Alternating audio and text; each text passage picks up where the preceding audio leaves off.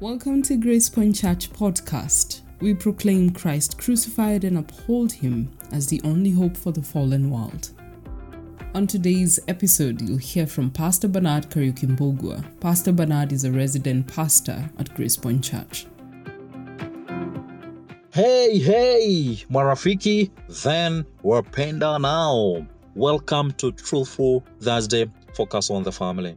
Today we continue with our topic, Honorable Male Pursuit, Part 3, Kijipande cha tatu, where we seek a biblical foundation on men honorably pursuing, that's men uprightly katiaing a girl, ingizaing them kwa box, and the ladies responding in a way that is magnifying and enthralling of the name of our Lord and Savior, Jesus Christ. One of our $1 million question has been, should our dear sisters be popping the question, will you marry me, dude? And today, using the book, Love Below Regrets, we consider 4 other biblical reasons as to why we do not think in this podcast women, girls, should pursue men. Makabundo and Pastor Musimi give the following 4 reasons, and the reason as to why I share them, I agree with them fully. Number 1, the Bible generally paints in bad light women who pursue men. Number 2, the Bible always speaks of men taking wives, men pursuing wives and girls and ladies, and not women or ladies taking or pursuing husbands. Number 3, the Bible affirms male headship at the family front. And number 4, the Bible likens marriage to Christ and his bride, the church. We will spend some time in number 1 and 2. Number 3 and 4 we will skim over because we have done some podcasts on them. Number 1, the Bible generally paints in bad light women who pursue men. In a story in the book of Genesis, a story is told of a woman who fell head over heels for Joseph. If we were to use contemporary language, you could actually be saying she could not eat or even sleep at night because of the tall, dark, and handsome dude called Jose or Joseph. She doesn't mince her words to Joseph. She actually comes up front to him and says, "Come to bed with me." Who does that? And the answer is actually only Potiphar's wife. Come to bed with me. And this is what Joseph says upon his refusal.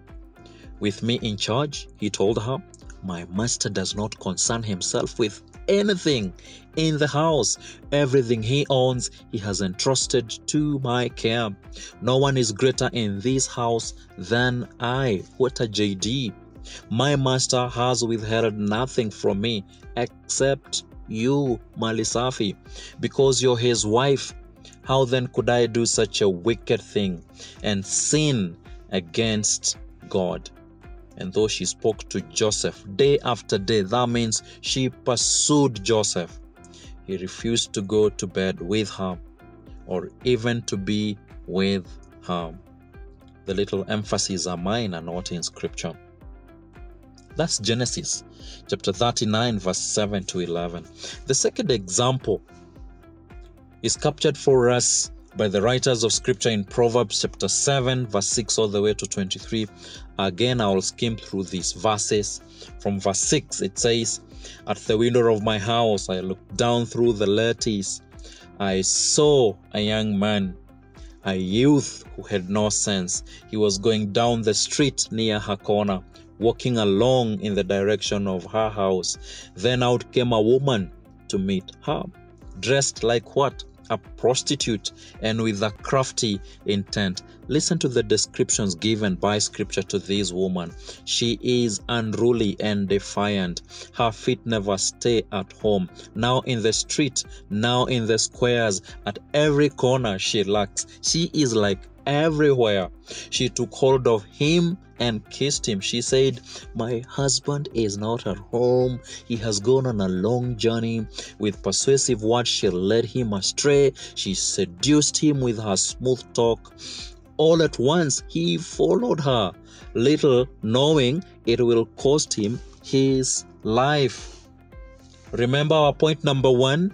The Bible generally paints in bad light women who pursue men, and that's exactly what is happening in these 2 texts that we have read. Number 2, the Bible always speaks of men taking wives, or women or men pursuing wives and their girls, and not women or girls taking or pursuing husbands. The writer of Proverbs articulates this in Proverbs 18:22. He who finds a wife, not he who finds a husband, he who finds a wife finds what is good and receives favor from the Lord.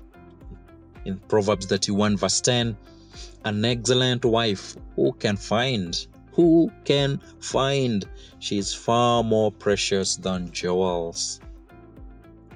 In these 2 verses and in the language of Scripture, it's men who find, it's men who pursue, it's men who go after, it's men who hunt, it's men who run and chase after the ladies they love and treasure, not the other way.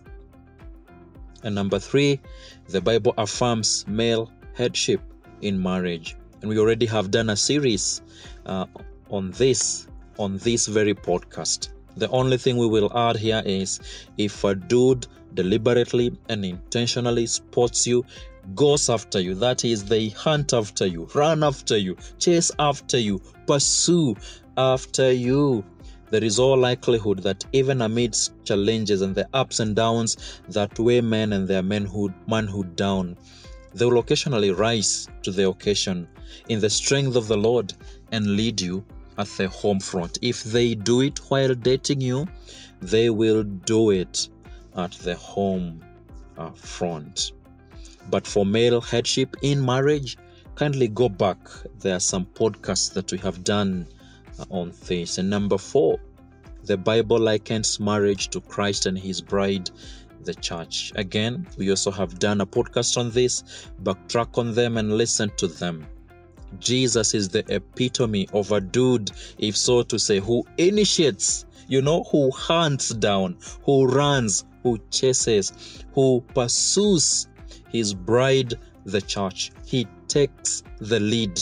He makes the first move. He constantly leads sacrificially. He dies on the cross. He goes to heaven ahead of us to prepare a home and a place for us, to ensure he worked day and night interceding for us, to ensure that none of his sheep is lost. He set the example for men to pursue vidosho vyao bila ya kuchoka na bila ya kunugunika. At this point, you could actually be asking, is it sinful for women to pursue a man for marriage? The best answer is actually provided by Pastor Musimi and Mark Abundo in the book we are reading, Love Bila Regrets. And I agree with them. That's why I quote this. It's not sinful, but unwise, given the weight of biblical leanings against it. It's also unwise, they say, because it ignores God's design in masculinity and femininity in matters to do with marriage.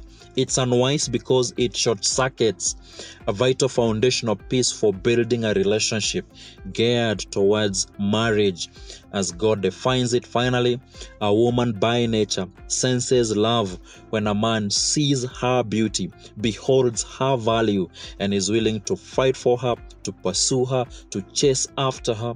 Simply put, a girl wants to be wanted and pursued. And therefore, Musimi and Abundo insists that this innate sense of wanting to be cherished, hunted after, valued, should not be ignored, for it was given to her by her God. End of quote.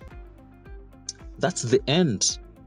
Please join us in the month of December as we read through a daily Advent devotional We'll return to relationship and family issues from January 2022, God keeping us. For now, to Ombe. Lord, help our dear sisters to know that they are not merely seated idling, waiting for a mere man to act and to reach out to them and propose to them, but that they are waiting on a mighty God who acts for his own fame and for the joy of all his daughters. Lord, help us to be those who take you at your word, live by every word written in the holy and glorious scriptures.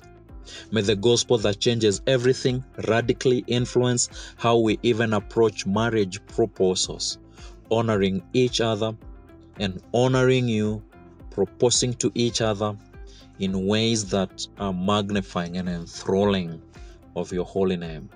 This we pray in Jesus' name. Amen, amen, and amen. Bye-bye for now. Kwaheri ya kuonana. Thank you for listening to today's episode of Grace Point Church Podcast. For more information and past episodes, visit our website gracepointchurch.org. Please join us again tomorrow for a new episode. Goodbye.